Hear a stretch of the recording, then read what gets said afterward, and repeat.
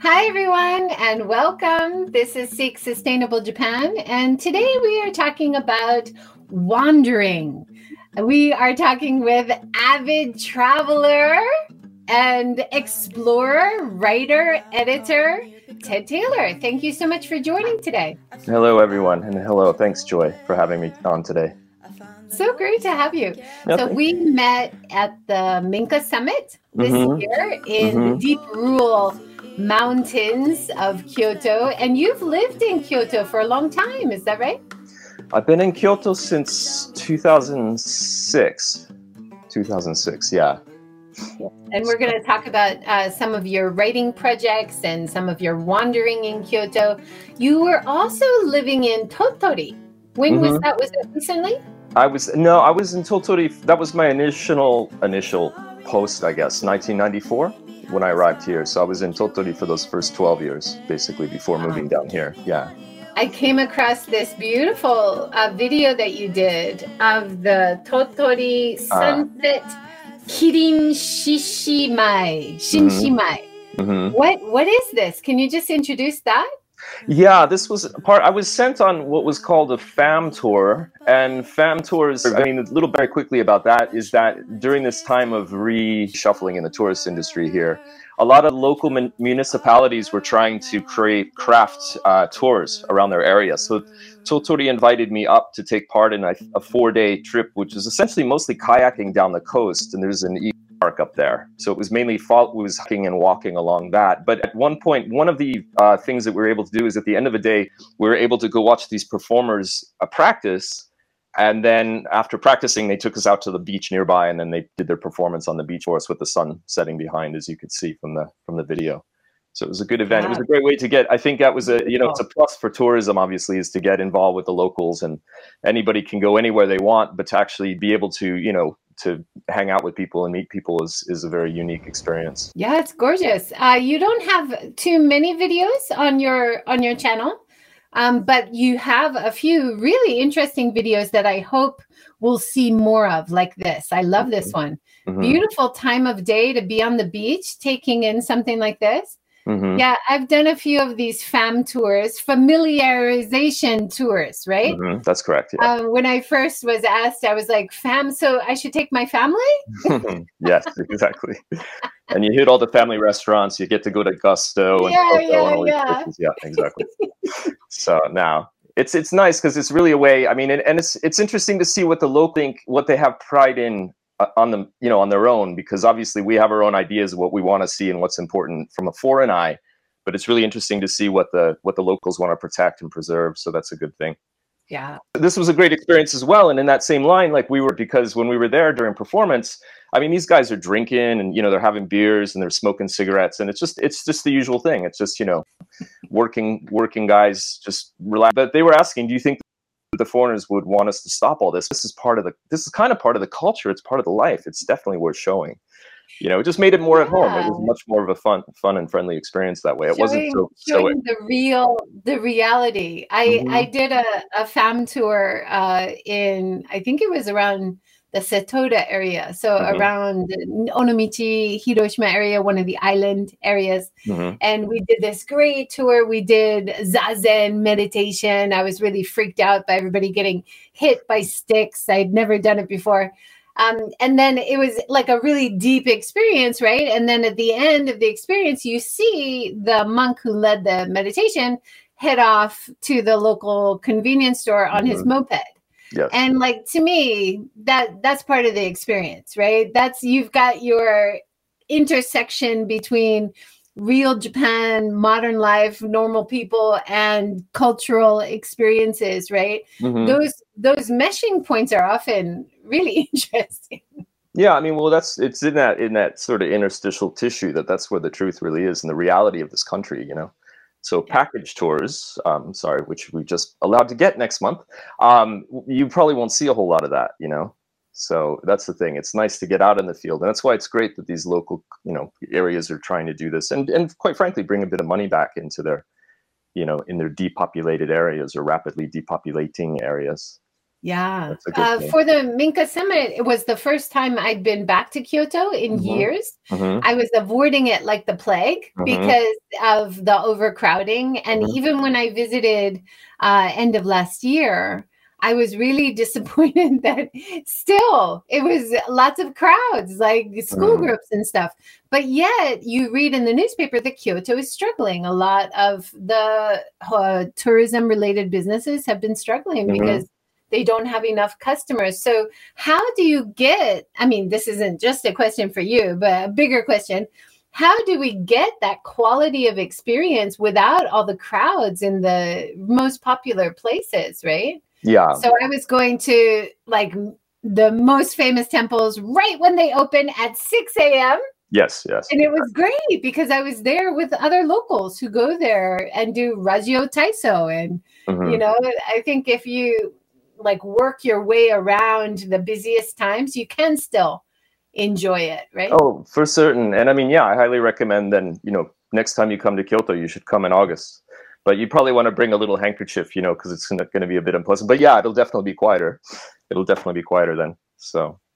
Yeah, like I love these videos that you did, and it was part of the Deep Kyoto project. So you actually edited a book of essays, was it? Tell us about Deep Kyoto. Yeah, I co-edited the book with Michael Lamb, who is he's the editor of the Deep Kyoto website, which many people probably know. So he was the primary editor, and then he and I have been friends for quite a long time. So he invited me along, thinking it'd be a fun project to do together. So the ebook came out in 2014 as an ebook version, and then the hard book version, the hardcover, the actual physical book, took a little bit more time to get together, and we made some amendments, and that took a bit of time. And other people that were expressing interest and didn't inevitably get involved, and then and the videos were made during that time. So I know you and I have talked in a private conversation. You had mentioned it was not to see people with masks and everything, but you know, don't let the dates of that time signature of 2021 fool you. Those videos were made probably in 2016 or 17, I think, quite a while ago. So, but they were shot beautifully. There's a local filmmaker, a Swiss fellow called Roger Walsh, or Roger Walhi. There's Robert Yellen, and Roger his photography is incredible, and he's a beautiful filmmaker. So we worked together with him, and we're lucky to have him shoot this for us. Yeah, it was great. I love this one. Of course, I have had Robert Yellen on the show a couple times. I'd love to have him on again. He always has new stories about amazing pottery that he has in his gallery, and he just has such a deep knowledge. And I didn't go on the philosopher's walk that he talks about in this video, but next time I go to Kyoto, I'm definitely going to go. I love what he says about it, that it's like going into the river. It's never the same. It's always a different experience. I thought that was beautiful. Absolutely. Well, maybe next time you do a podcast with him, you can do a walking. You can do one in motion. And his forearms are strong to hold the selfie stick as you go along. So I think it'll work out. So you also just passed by, Joe popped up for just a second, and he's a well-known food writer in town. So I think, there he is again, petting his pet cow. I think he would be also another great guest for you. Yeah, I would love to have him on. His video I also found really fascinating about the old markets. Nishijin Market, is it? Nishiki Market. So Rainbow Market these days. Yeah, exactly. And he was talking about in the old, so when you go into the covered mall here, you've got an old painting of like roosters and stuff. And in the olden days, it used to be where people would go and get their straw slippers and hats. And then it's just been around for so long. But as someone interested in food, I love seeing him sample all the traditional foods. That was really fun. These short videos connect to stories in the book? They're excerpts from the chapter. Yes, indeed. So there should be 4 on my YouTube page. And and actually, a full disclosure, John Ashburn didn't actually do his own voice. That was Michael Lamb, because we couldn't get connected with John. He was too busy. So Michael tried to fake it. Well, he didn't want to fake a Yorkshire accent, but he did his best. So. I heard Robert's voice, so Robert did his own narrative. That was nice. Yes. And then you, this writer, she's talking about the area called Gojo. Yeah, Jen Peter. Just outside the city. Yeah, Gojo is, I mean, I think Sanjo and Shijo avenues, we'll call them, are probably the best known in terms of tourism. It's very central. And Gojo, one major boulevard to the south. And I can't recall what we actually shot in the video, but in the chapter she's talking about, in August, there's a huge pottery fair up Gojo. And so that main broad avenue is lined on both sides with little booths, and you have potters from all over the place come in and sell things for quite affordable prices. So if you have any money left after seeing Robert Yellen, you could go and do a wander. But there's also in August as well, a little bit closer toward Guillaume, there's a section that was always considered sort of the lair of the dead, and there's a lot of temples that were have stories associated with the dead, and including a few interesting ghost stories. So that is more contemporary history. I saw this post of yours about Guillaume, the Guillaume area. Yeah, and that was for Kiltography event, which just ended a little way up, just a few weeks back, I believe, or not too long ago, which they held every year. This was the 10th year, I think. So, yeah, I happened to be biking by, and that caught my eye, obviously. Yeah, so. And you've written for Kyoto Journal a few times? Yes, exactly. So this is the current issue of Kyoto Journal. I'm a contributing editor for them, and yeah, it's a bit back and forth at the moment between doing a print version and an online version, and that's mainly a side effect, of course, that the Postal Service has gotten a bit irregular, let's say, with their policies for shipping things abroad. So they're trying to cut their losses a bit and do fewer print runs at the moment. I'm not sure what their future ideas are, but yeah, this was about the river, basically water in Kyoto. And just as COVID, in particular the first year of COVID, I thought it'd be interesting to follow the Kamogawa from its source up in the mountains all the way down to where it meets the four rivers essentially all come together about midway to Osaka. So I spent about 3.5 days walking, and then this version here is a very slimmed down version of that piece. I think from 7,000 words to like 1,400. But the rest of it, the fuller piece, is on my blog if people are interested in seeing that. It's a 3-parter or 4-parter actually. Yeah. Speaking of the Kamogawa, I did enjoy that short video from Deep Kyoto that you have on your YouTube channel. This is something I love about Hiroshima as well, is the riversides and how the riverside greenery, the access to the water, it's just a part of normal life for local people. And it's something that I really love about Hiroshima. And I noticed that when I was in Kyoto too, this beautiful riverside area, it just enhances any visitor or local experience, I think. Oh, sure. Because we have, I mean, it's essentially a 7-kilometer long park right down the middle of the city. And Kyoto is quite blessed with a lot of green spaces, as you can see, there, that's Shimogamo, or lead up to Shimogamo, a shrine right there. But to have this long park through the entire city, it's fantastic. And it's also great for bicycle commuting because you don't have to really worry about traffic, obviously. And that, I encourage people both in my writing and in my guiding to just take some time and walk the river, because there's loads of things happening. You see wacky old men doing strange calisthenics, and then you see a lot of the students, as everyone's got very limited living facilities and very small, that you see people out on the river playing saxophone and musicians actually practicing because it's the only place they can find. And there's a lot of life on the river. I've seen boule, I guess pétanque, and I've seen croquet, and I've seen all sorts of things being played there. So it's just a great thing, just to stroll that river and see what you come across. Yeah, isn't it fun? Basically, under every bridge is a musician. Most weekends, at least in the Hiroshima area as well. Yeah, and they don't even have an open guitar case. They're just playing for the love of it, really. No, they're just practicing because they got kicked out of their apartment, maybe. Exactly. Absolutely right. Now, you had a big project. You were a part of the Lonely Planets Japan experiences as well. Yes. And that's just come out it's come out in most of the world just this month, actually.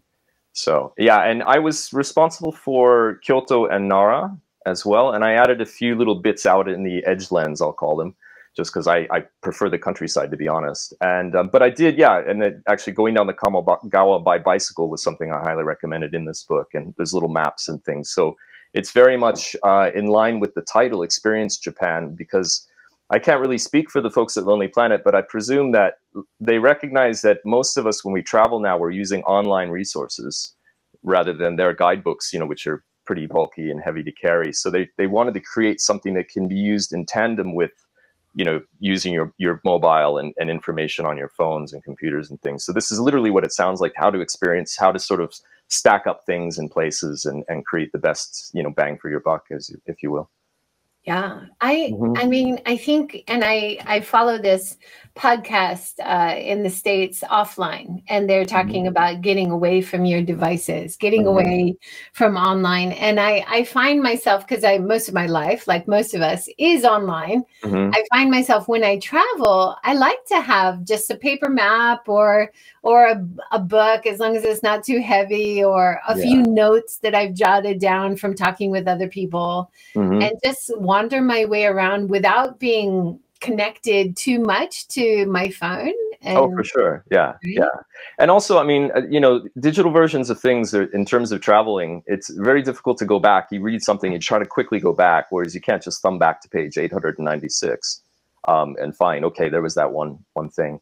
And in my own personal travel, what I do is I often buy guidebooks from, I'm again, no criticism of Lonely Planet, but one thing that they don't do as well as they used to do is their older books have a lot of great little sidebars that have really great stories and wonderful firsthand accounts of things. And there's not as many of that anymore. And so I find myself, when I'm going to a place for the first time, I'll actually look for one of their older titles just to have that by my side, because obviously all the information is obsolete, but those tales live on, and they're just, you know, they're good fun and a good laugh as you go. So I love that. Yeah. Yeah. I'm with you. And then I love to go through like a used bookshop and find an old book, travel book, and you can find like coffee stains. You can find, you know, smudge marks from where they found a good eatery, notes in the side of the page. I love that. You know, it like enhances the experience for me.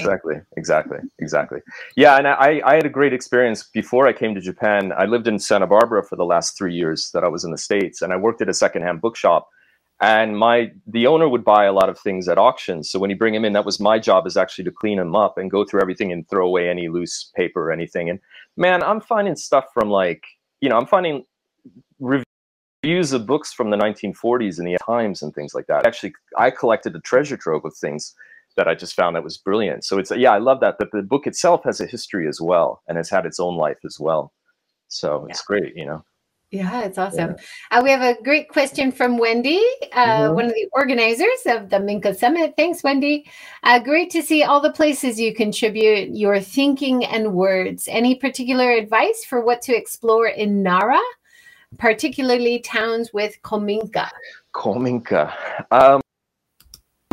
Yeah, it's tricky. I mean, that area, Nara's a funny place. It's a mixed bag, because the fact that it is so close to Osaka and Kyoto, it can be a commuter town.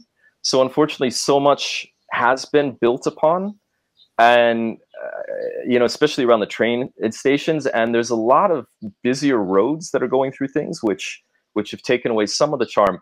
But again, it's what my friend Joel often calls the edgelands, and it's just the things sort of off to the side, shuffled off to the side. So I think if you're heading, you know, say to the east of Nara, where that whole mountain line is, everything sort of east and south of Nara is quite lovely. And I'm quite fond of the Tendi area, and Japan's oldest walking course, the Yamanobe no Michi, it starts from Tendi and it continues south from there. And that's a fantastic place, because it's almost like a greatest hits package of rural Japan, where you've got shrines and burial mounds and temples and kominka and little villages and things, and those little shops, you know, that you can drop your coins in there and take some mikan or some persimmon home. And even continuing south from there, down in like Asuka area, has some amazing stuff. But again, you have to get away from the train line. You have to head out to the east, and you'll find some wonderful little villages and little hamlets in there with some great character. Yeah, awesome. Great comment from Fukuoka Wanderer. I love the idea of using older tour guide books. Yeah, it's it's amazing. Like I really enjoyed that. And Wendy's saying perfect.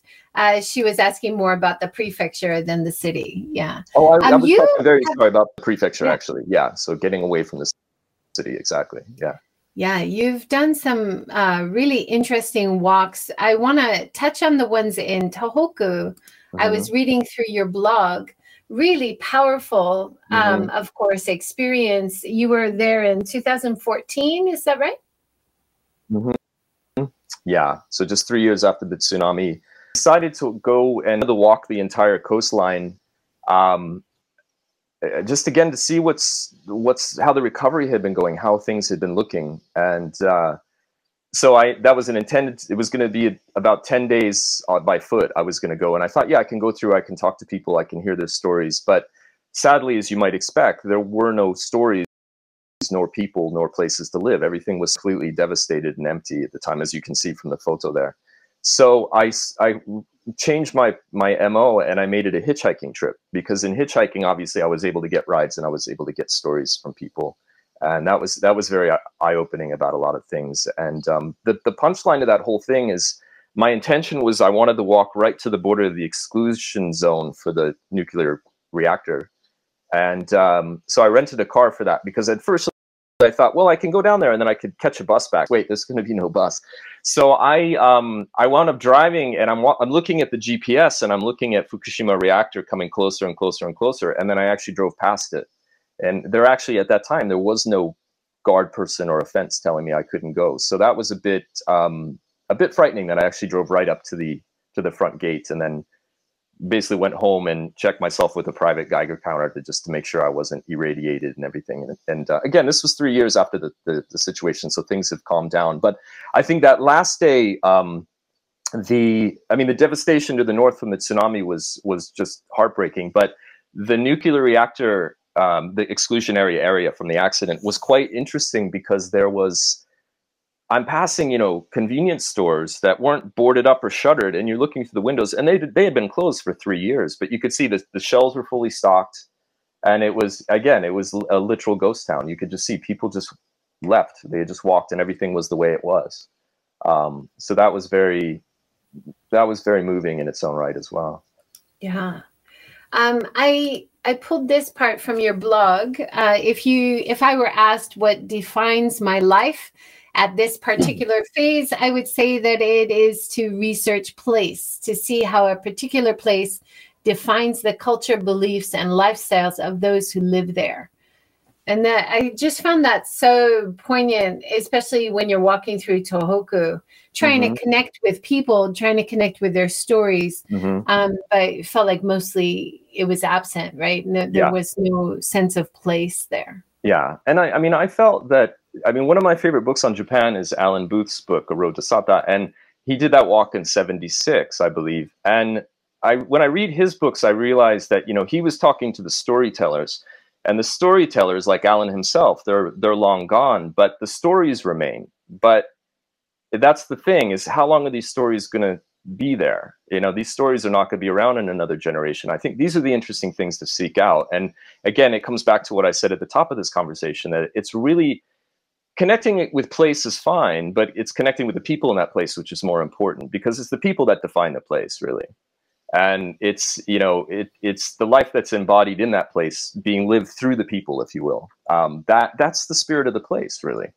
So when those people are gone and everybody's moved into Osaka or Tokyo or everywhere else, it's, that a lot of that's going to be lost. So that's why I do hope that a lot of, our mutual friends and companions from the Minka Summit and people that we just know in general, I hope that that's something that they try to preserve rather than just the house itself. And I know we both know that most of these people are really trying to engage and sort of, I almost said insert themselves into the community. That's not quite right, but assimilate into the community.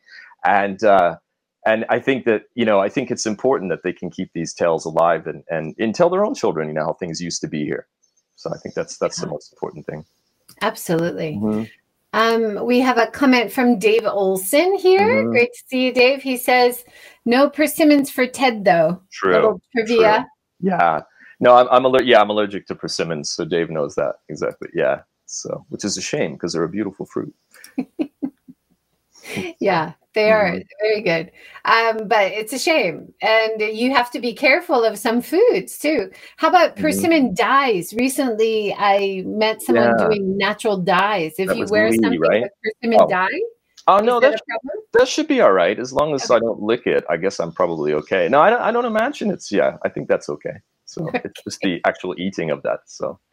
But speaking of, we were just talking about the Minka Summit. Let's talk about your house, because your house has a really interesting history. Can you tell us about it? Yeah, my house is not that old, but it used to be. I had always thought I wanted to have a house that had a tea room, and Kyoto, obviously, it's reasonably easy to find, though not easy, but it's less challenging than other places in the country. And I was lucky to find a place that actually used to be a culture center, and I don't know much beyond what was besides the tea element, but we are lucky that we do have a tea house here. And I had one nice thing about the book. We did some basic renovation. We did, as you'd expect, we actually enlarged the kitchen and modernized it, and we did the same with the bath. And then basically did some underfloor heating and a few things to keep it a little bit more, a little bit of a nudge toward the Western side of things, the more comfortable side of things. But we left all the Japanese things alone. We didn't want to touch any of the details or the elements of the house. So what's interesting is this particular house was in a book, again, sometime in the 90s, I think, and tea houses throughout Kyoto. This is the name of the book. If anybody can read that, it's backwards, but if you can see that. But this is actually from the garden, looking toward the tea house itself. One thing I'm remiss that I didn't do is I wish I had prepared photos of my house, because what we did is with the wooden elements, like these two wooden doors that you see here, we actually put windows. So we've kept, I'll show when I get to the tea room itself. So this is more of the living facilities. This is the entrance in this picture as you approach. And that bottom is also the entrance. The floor off to the bottom picture there. And then, yeah, these are the other rooms throughout the house. Yeah, so we've kept a very traditional Japanese style. And so the tea room itself is on this last page. And what we've done, basically all the wood in here and the wood all through around the sides, we've basically created windows. And so we've hardware, of course. So anytime we want to replace, if anybody ever wanted to do tea there, we just basically put all the same boards back up. But our corner of the house that we never use, and I think both she and her daughter, who's 10 now, were a little bit spooked by it, because it was just this dark corner back there, and it made a lot of sense.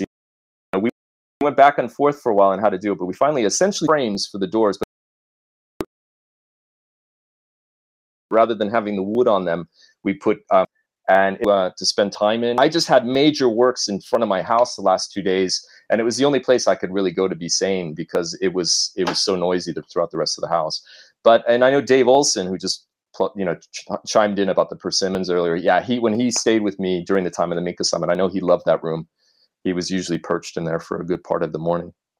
So yeah. But anyway, yeah, we're very lucky. We've got a really nice house, and location's quite good. And my heart is in the countryside. I regretted living in Kyoto, but part of me really wishes I hadn't for many ways, just for the natural beauty. And I'm more of a nature person. I need my time outside. So living in Kyoto has been fantastic. The conveniences here, the variety of foods and restaurants and just experiences that you can have here. My community of friends here is fantastic. But in some ways, I find I'm literally sitting here in the middle of a city, and I found the longer COVID has been dragging on, the more and more it's sort of driving me a bit mad, especially when you have major construction in front of your house for 2 days. I feel like you can't escape the sound and the noise and just the people around you. So, but it's just, that's all part of it, really. You have to choose your experience. And one nice thing, even in the bigger, busier cities like Kyoto, as long as you are an explorer of back streets, you can usually find quiet places, interesting people to talk to away from the crowds, right? Don't you think? Yes, correct. Absolutely right. And I've said, in Japan, that is, because I think, places like Tokyo and the bigger cities, you don't see as much life lived outside. But if you do get into those back lanes of Kyoto, You know, you'll see the old timers out there sitting on a stool in front of their house just watching the world, and you see the kids out there playing, and there's so much life outside in Kyoto, and I think that's, I mean, it's more so than anywhere else I've seen for the most part, and in terms of urban Japan anyway. So it's really wonderful. So again, besides, you know, getting on the bike and going down the river, you know, it's great to just sort of go through these back streets and these side streets and see a bit of life. Mm-hmm. We've got 2 comments. One from Wendy. How do you suggest we go about the important work of keeping the tales alive? Talking to local people and going to rural places, maybe. Well, yeah, I mean, you know, those things take time, I guess, because you need to, I think there's almost a 2-tiered answer. I think that when you're a foreigner in particular, and you're encountering Japanese people for the first time, at least in a smaller community, a lot of them are very outgoing, and they're very happy to tell you a lot of things, you know. So you'll hear a lot of interesting things initially, I think, from them, but as time goes on and you develop relations with people, then you really start to get into the deeper stuff, and you hear the really, really old things. Because I think, you know, they're not going to share, when I say tales, I mean just regular, you know, slice of life, how we used to live, how my grandmother used to do things kind of tales, but also, you know, the old legends and the folklore and things like that. And those are things, obviously, that's going to take some time to get at, because people are not going to be wanting to share their superstitions for the same reason we try not to talk about our religion, you know, when we're with people at dinner. So it's that sort of thing. So I think it's just literally time and engagement with the community, engagement with people. And I think just showing that you're also, again, you're invested in the community, that you are making an attempt to assimilate and live life to the best of your ability to, you know, on terms of the locals, you know. As I say that, as we've all renovated our houses to make them more Western, but I think you know what I mean. So, well, you haven't knocked it down and built a new one, so that's the main thing, right? No, definitely not. Yeah. Definitely not. Yeah. Dave says, history is made by the stories we capture, create, and importantly, document and share. Mm-hmm, Absolutely, mm-hmm. Dave. Yeah, and that's right. Yeah, and Dave's doing a lot of that himself, which is great. You know, we need more people like him.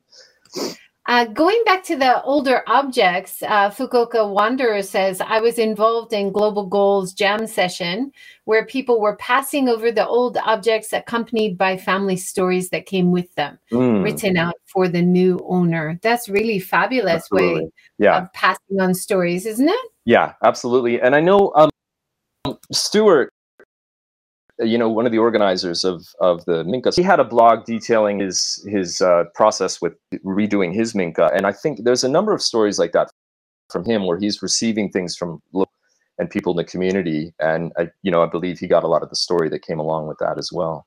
So that's very important. So. Yeah, I toured Stuart's house during the Minka Summit, and he has this section of beautiful antiques that he salvaged from houses about to be demolished. And I know Alex Kerr has done similar things in Kyoto. He would be passing by an old house being demolished and see things that needed to be preserved, beams or antiques. It's really sad that there isn't more salvaging going on and too many beautiful old things and old houses coming down way too fast. Oh yeah, I mean, I mean the detailing and the things in the woodwork and the little features that are just so delicate, you know. I mean, again, I was in my tea room yesterday and I noticed a feature of wood that I'd never seen before. And I've been in this place for 8 years. And I just think that there's such subtle things that could be saved, you know. And I always think the same thing, you know, when I'm biking past the construction site, when one of these old houses is being knocked down here. But I'm never really brave enough to ask, you know, can I have that or can I jump in there? And I think maybe I should, because really, if you don't get, really. So, and I remember back my wife now is Singaporean, but I was married to a Japanese woman. And I know that in her family, there was one of her relatives had passed away and they were going to knock down the house. And they had actually made us that offer. Do you want to come down and go through and you can grab anything that you want? And unfortunately, we were about to go to the States for a visit, so we missed the window to do that. But I just was thinking, God, you know, the treasures that would have been in there, and we never got the opportunity. Unfortunately, we lost that chance, because as we know, they're just going to go and get burned somewhere, you know. And then I was excited to talk with Andrea Carlson about what the work that they're doing, dismantling still good Minka, which are kind of on the chopping block, and sending them abroad to be reassembled in other countries. I'd never even thought of that. Yeah. But the whole way that minka are put together so you can disassemble them without destroying them is such a beautiful thing. Oh, absolutely. I mean, even domestically too. I mean, I think we've seen minka, you know, that have been moved around in castles and things. It's just things. But it's true. You know, the way I always understood it, and this is maybe not new to a lot of the viewers now, but the fact that things had a chance to wiggle a bit during an earthquake, that things weren't, you know, things that are fixed, they're going to fall. But if things are allowed to dance a bit, then there's a bit more give in the structure, and it's more likely to survive those big quakes. So, yeah, so yeah, I think to disassemble and move things around would be great. And even just a room, you know, I mean, I'm so happy I have a tea house, but I don't know, maybe if this house ever gets knocked down, I can't imagine it. We can maybe just move the tea house somewhere, keep that in the back of a garden somewhere in Tottori, who knows? I don't know. Yeah, isn't that amazing? And I know Alex Kerr was talking about that. It's been going on for centuries around Japan, moving structures. And Asby Brown also talks about that in his book, how big temples with huge beams would be moved to a new location because maybe there was a landslide or a fire or something.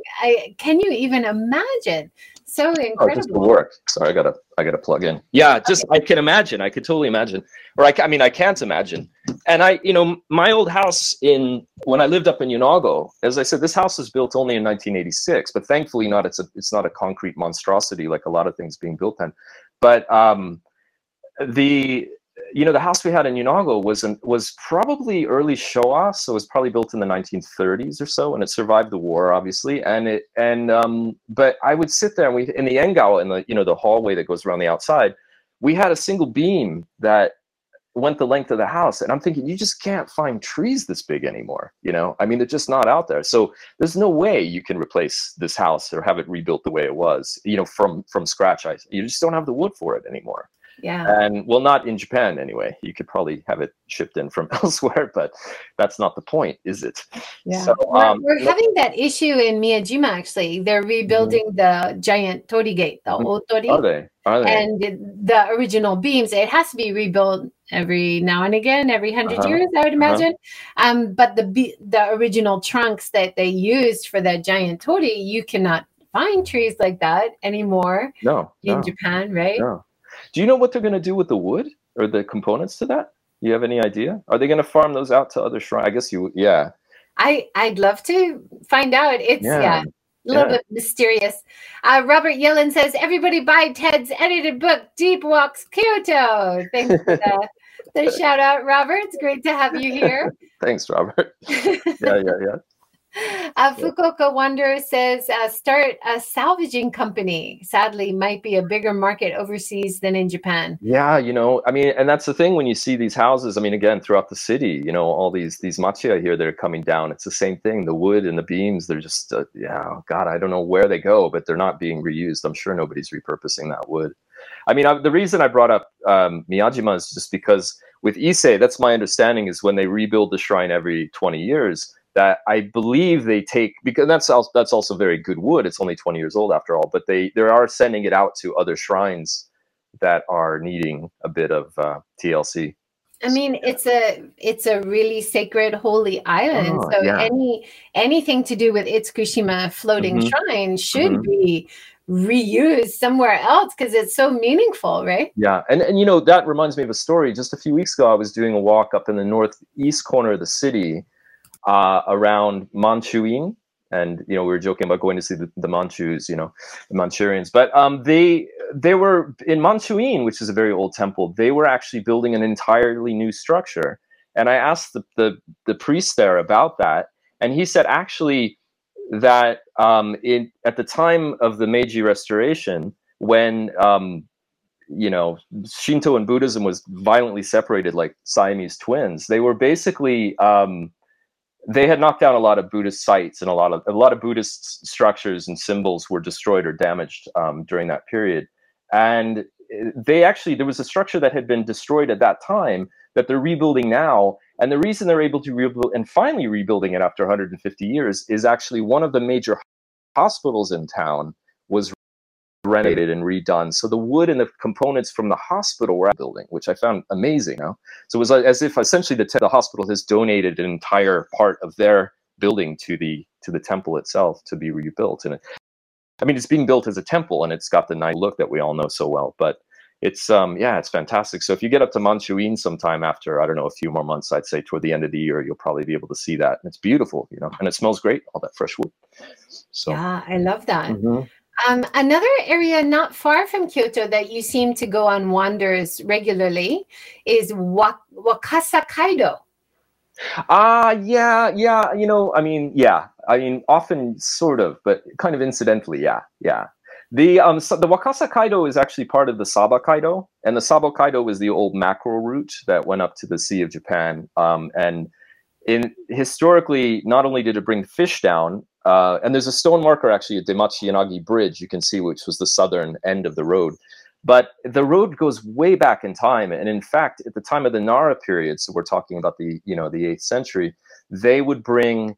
That's where the envoys from mainland China and Korea were coming through. So it's an amazing flow of just not only fish, but in those days was actually cultural relics, and you see a lot of amazing Buddhist statuary along the way. And so the Saba Kaido is actually, it's a collective term for 5 different roads. And the most famous one, what everybody calls the Saba Kaido, is the mountain route that goes from Kurama up and over to Obama City. But the Wakasa basically follows, I think it's Route 367 that comes around and comes down to, through Obama, through Kutsuki, a town called Kutsuki, and then through Ohara into Kyoto proper. So that wasn't an ideal walk because it was mainly roads. But there's some fantastic little villages, and I did it in the winter, so there was a lot of snow, so that added a bit of charm that way. Yeah, there you go. So, it looks beautiful, and you caught a beautiful minka there in your picture as well. Yeah, it's a great little. There's some fun, just great villages through there, and they're all mainly minka, and a lot of monkeys as well. So don't tell Chuck. I noticed that when we were in Hanase Village for the Minka Summit, that Stuart was talking about the roads being covered during one of the big storms, the landslides, but they could go the other way if they needed to get to a store. And I think that's maybe along the same side where you did walking in Obama. Yeah. There's a number of routes in there, but yeah, from basically where Hanase is, that there's another road that goes due east through a town called Kuta. And around Kuta, just north of there, is where Chuck Kaiser's got his farm. I don't know if you've had a chance to interview him. I've been out there. Yeah, it's a beautiful area. Yeah, exactly. And so that road, it carries on and it meets up with that one road, and you can bypass and go into Kyoto proper. Yeah, that Hanase pass is a bit rough. It can be a bit rough. So. Yeah. Pamela has joined from Facebook. We love Miyajima and visit every time we go to Japan to see relatives in Asaminami. Where are some of the favorite hikes or places to visit in summer in Hiroshima area? I could go on about that. Ted, have you ever been to Hiroshima? Oh, yeah. Many times, of course. So, I mean, I think I don't know much about Hiroshima. I just think is it the Taishaku Gorge? Is that one? Is a beauty? And then Taishakyo, where they also have the giant salamanders that you probably saw in Totori as well, right? Yeah, Richard's work as well. Yeah, I think, that one. And then there's also just Mount Misen, I think, is a fantastic walk. Sandankyo is also really beautiful. Sandankyo Gorge, Yeah. So, I don't know. And then there's so many islands to explore. So I did a women's event a couple weeks ago in Mitarai, a beautiful historical port town with a dark past, but a very interesting entrepreneurship vibe now with trying to revive the town. Like so many rural towns around Japan, they're really struggling to find new residents, right? Which was, I was trying to recreate travel on the Inland Sea, because his book, The Inland Sea, was published in 1971, I believe. So I was trying to time it for the 20th or the 50th anniversary of his publication, but unfortunately with COVID, things have sort of slowed down a fair bit. But I tried to recreate as many of the islands revisit the islands that he went to, as well as expand it out to the art islands, because that would hopefully bring in a bit more interest for people, from the contemporary art, Ben Essay stuff, Naoshima and Teshima and those places like that. But Mitarai was fantastic, and Donald Ritchie has some great writing on Mitarai, if I recall. Yeah. I'll have to read that again. It's been a while since I've read his stuff. But finding information about the backstory of that area, what happened to all the women who were working in the geisha houses, and how were they a part of the community, and maybe who are their descendants now, and how are the descendants dealing with that dark past, right? Like that narrative, I think, is really important to tell, not just erase what happened in those areas, especially to the women, right? Absolutely. And I mean, finding that information would be great. I also think that would make for great fiction, that you could maybe, you know, having a novel that's based on essentially when those houses were closed because there weren't the sailors coming in as much anymore, and to be able to, you know, where did those women go drift toward, really? I think that's an interesting narrative for a book. Not what I'm going. Speaking of writing, though, Ted, you said you've got 3 manuscripts on the go now. You talk a little bit about how you stay motivated, how you stay interested, and keep coming up with stories or finding stories worth writing and reading about. Yeah, actually, I'm getting. Can you hear me? I was getting a message. I'm getting disconnected. Okay. Yeah, I was. I mean, walking really is just walking, and I find. I mean, there's a number of streams to that, really, but it's just, walking obviously gets me out there, and I can see a lot of things at a very slow rate. I can engage things. I can take more time with things. But also the tour leading as well. I've been toured the years before COVID. I was doing mainly Kyoto-based stuff for obvious, and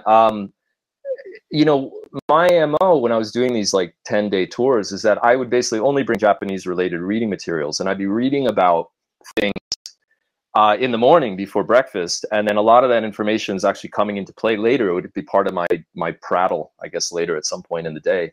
And but it would be the other way around, because then I'd be seeing things that I'd be engaged in, and then I'd come back and be looking up what the hell was that, and that was really interesting. So it was sort of this loop that was going by, this feedback loop, that everything was feeding each other. So that's what was the beauty of doing walking tours, and being, I guess, being known, I suppose, as a tour leader who does walking tours, that encourages that amount of time, and just that slowness and that pace is ideal. And just getting out there and just following, what you want to see, and just getting out there. If you're curious about a place, go check it out. So, I mean, COVID for us domestically is a pretty good time, because things are feeling, on the mend a little bit, and they haven't. I mean, the door just cracked open a little bit. There's a little bit of light coming through that crack in the door from this week, but before everybody comes back, I'd say, use your time well and get out there and see stuff. Maybe go north now when the heat's coming in, but for the most part, just get out. Yeah. And if you are in a busy place like Kamakura or Kyoto Central, make sure to get out early, right when places open, or go later in the day before they close. Don't go out in the middle of the day. All the school groups are out now, I noticed, everywhere, right? It's really tough to time some of the big sites. And, I had to get those right, because they're inevitably, I mean, you think, oh, it's a low season, there's nobody around, and then bang, there's a whole school group there in front of you. It's just, it's tough. It's really tough. So, we have Teacher Type recommending Amy Chavez story, Amy Chavez's book. That's just, I think, just free plug for Amy. I think that just came out this week, if I'm not mistaken, or sometime this month it came out too. And Amy's great, and if you get a chance, again, as an ideal way to travel, you can maybe explore. Actually, we've been keeping a lot of our conversations sort of Western Japan based, well, Tohoku aside, but you could do worse than crafting a little tour and going out to Hiroshima and seeing the places that we talked about, but then also go over to Amy's Island, and she generally does the Moo Bar in the summer, and you could spend some time, and she could sign a copy of the book for you. So do worse than doing a little, inland sea tour during the summer. Plenty of places to swim and good so many great places to discover and enjoy beach life and cycle around. I noticed, Ted, that you often do long walks, but you also cycle around while you're exploring. I'm a bike commuter, let's say. So I bike in the city, but I don't do much. I'm not a big, spandex guy, long distance riding kind of thing. That's not really my thing. I've done some as elements of tours. And I've been doing some I'll be probably doing a bit more because I've been doing consulting during this COVID downtime with, you know, a couple, mainly one operator, essentially, and like sort of more to outdoor and adventure type stuff. So we'll be definitely doing more biking. But yeah, I mean, I just prefer walking. It's just a nicer speed. You know, I can just slow down with rides with friends, and it's great. But they just want to zip through, and I keep seeing stuff and look at, you know. So yeah, but biking, yeah. I'm with you. I really love walking and taking my time and discovering little things along the way. I did triathlon for years, and so spent lots of hours training and going fast on bicycles or running. And now, yeah, getting older, I guess, but I really appreciate the little things, the details. Yeah, absolutely. I'm really interested. But I think that's the same, you know, that's also, I think, very common with the long-term Japan expat, or probably expat anywhere, is that if you know, you look at maybe your own photography, if you do photography, I've noticed with my own and friends who've been here for decades that you start with shooting everything like an establishing shot, and then you're getting deeper and deeper and deeper, and now everybody's, you know, shooting little pieces of wood or a flower or things like that. So I think that it's that passage from the out to the in, and that's just part of our voyage, really, and part of our Michi, our road here in Japan. So yeah, I mean, I think slowing down and just getting more involved with the details, that's very important. Yeah. And I think like you too, I was consulting with more tourism destination and tourism businesses, and I have been doing more online guiding and walking tours.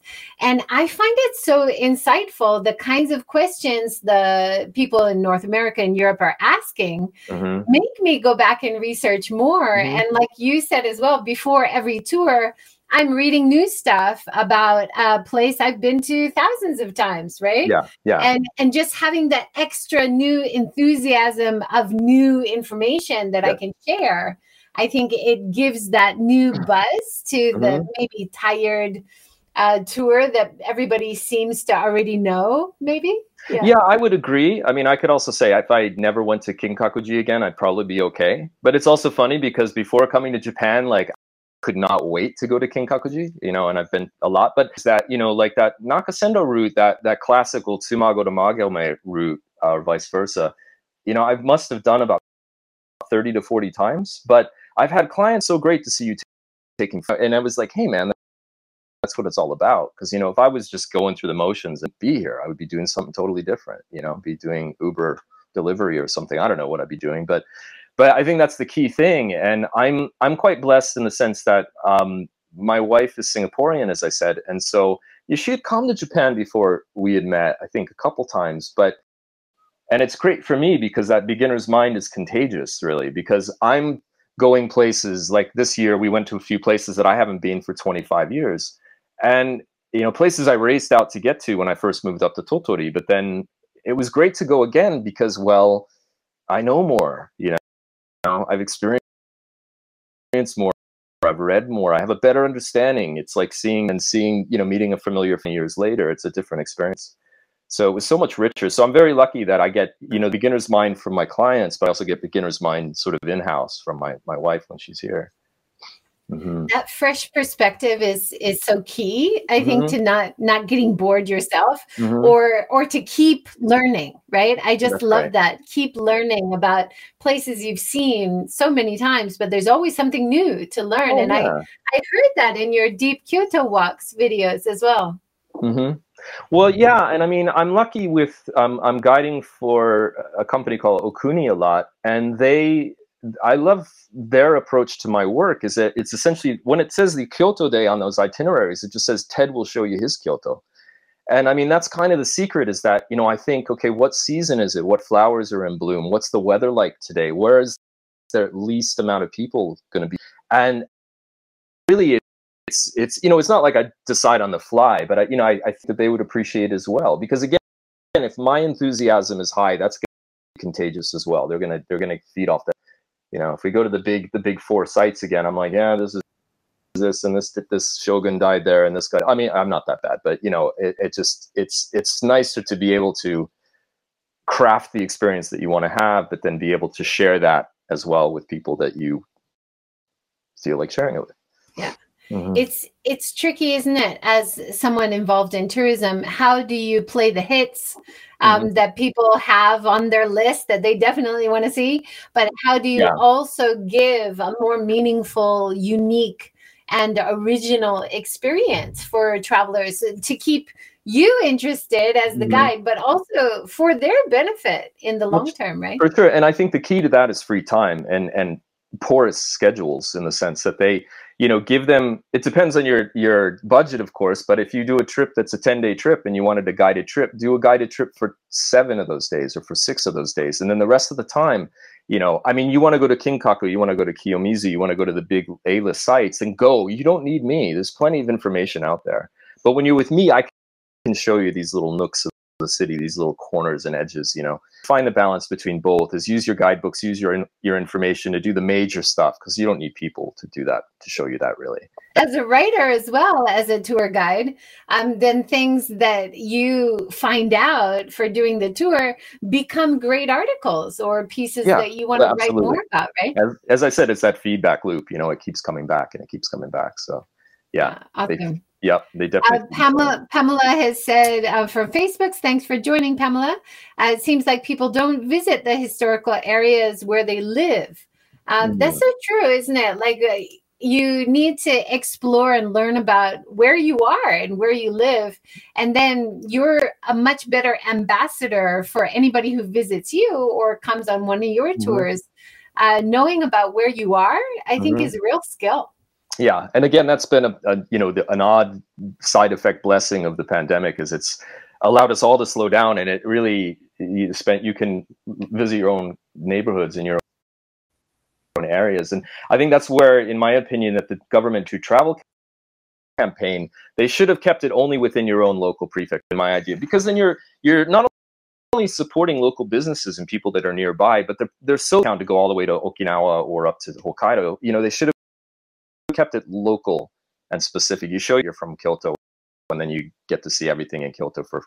That would have been a very good local way to do discounts, local benefits. I love that. That's one of the things that I think is lacking that other areas seem to do well. Like even in Hawaii, if you show a local Hawaii ID, you can get discounts. You can get early booking opportunities. We need to offer that to local people, because especially in places like Kyoto, local people only see the negative side of tourism, and too many people ruining their day-to-day, right?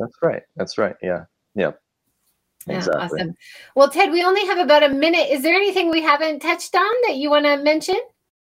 Well, I want to mention that your book, Deep Kyoto Walks, is available. Also, people, please check out Ted's not many videos, but good videos on your YouTube channel. Also, the Lonely Planet Experience Japan book looks really good. And if I could plug one last thing, I'm currently in the final stages of editing, besides the manuscripts we talked about, but a fellow called Wes Lang, who's in charge of the Facebook group and the home page for hiking in Japan. We just put together a book, which is it's an anthology of foreign mountaineering in Japan. So we have, 20 some essays in there, and we basically are wrapping it up. We're just about to start fishing for publishers now. So that hopefully would be coming out. Realistic timeline, maybe next year, but something that we're both excited about. There's some amazing writing in it, and it's well worth looking for. So. Yeah, awesome. And Joel Stewart has just pointed out everybody should check out your blog. And my question is, which one? You have like 10 blogs? Yeah, the notes from the Nog, not that many. The notes from the Nog, the main Japan related one. The others have been sort of diversions of things, but the Santa Fe blog is finished. The French blog is a work in progress, but it's only when I'm over there, which is just part of the summer. So no, the notes from the Nog. That's the main. Notes from the Nog in the comments there. Deep Kyoto book and walks thing with Michael and your blog are great for getting deeper into Kyoto and Kansai. Can you say the moon and sixpence? Thanks for all of it. Thank you for your comments, everybody. Yeah, thanks. Awesome. Thank you so much, Ted. It's been a pleasure talking to you. And good luck with all your manuscripts. all your projects, all your tours. I would love to meet up and do a tour with you someday. Yeah. Sounds awesome. Get in touch next time you're down this way. So. And when you're in Hiroshima, vice versa, I would love to take you on a great walk. That'd be great. Yeah, appreciate it. Thanks. Awesome. Thanks, everyone. Take care. Have a great weekend. See you next time.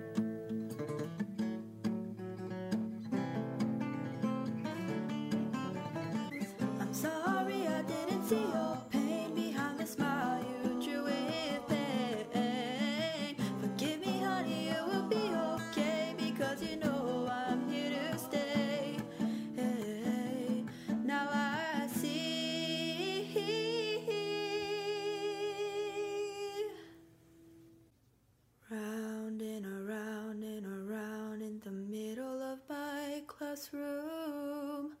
I show my tears to you, I'm stronger. I drop the armor, now I'm bolder.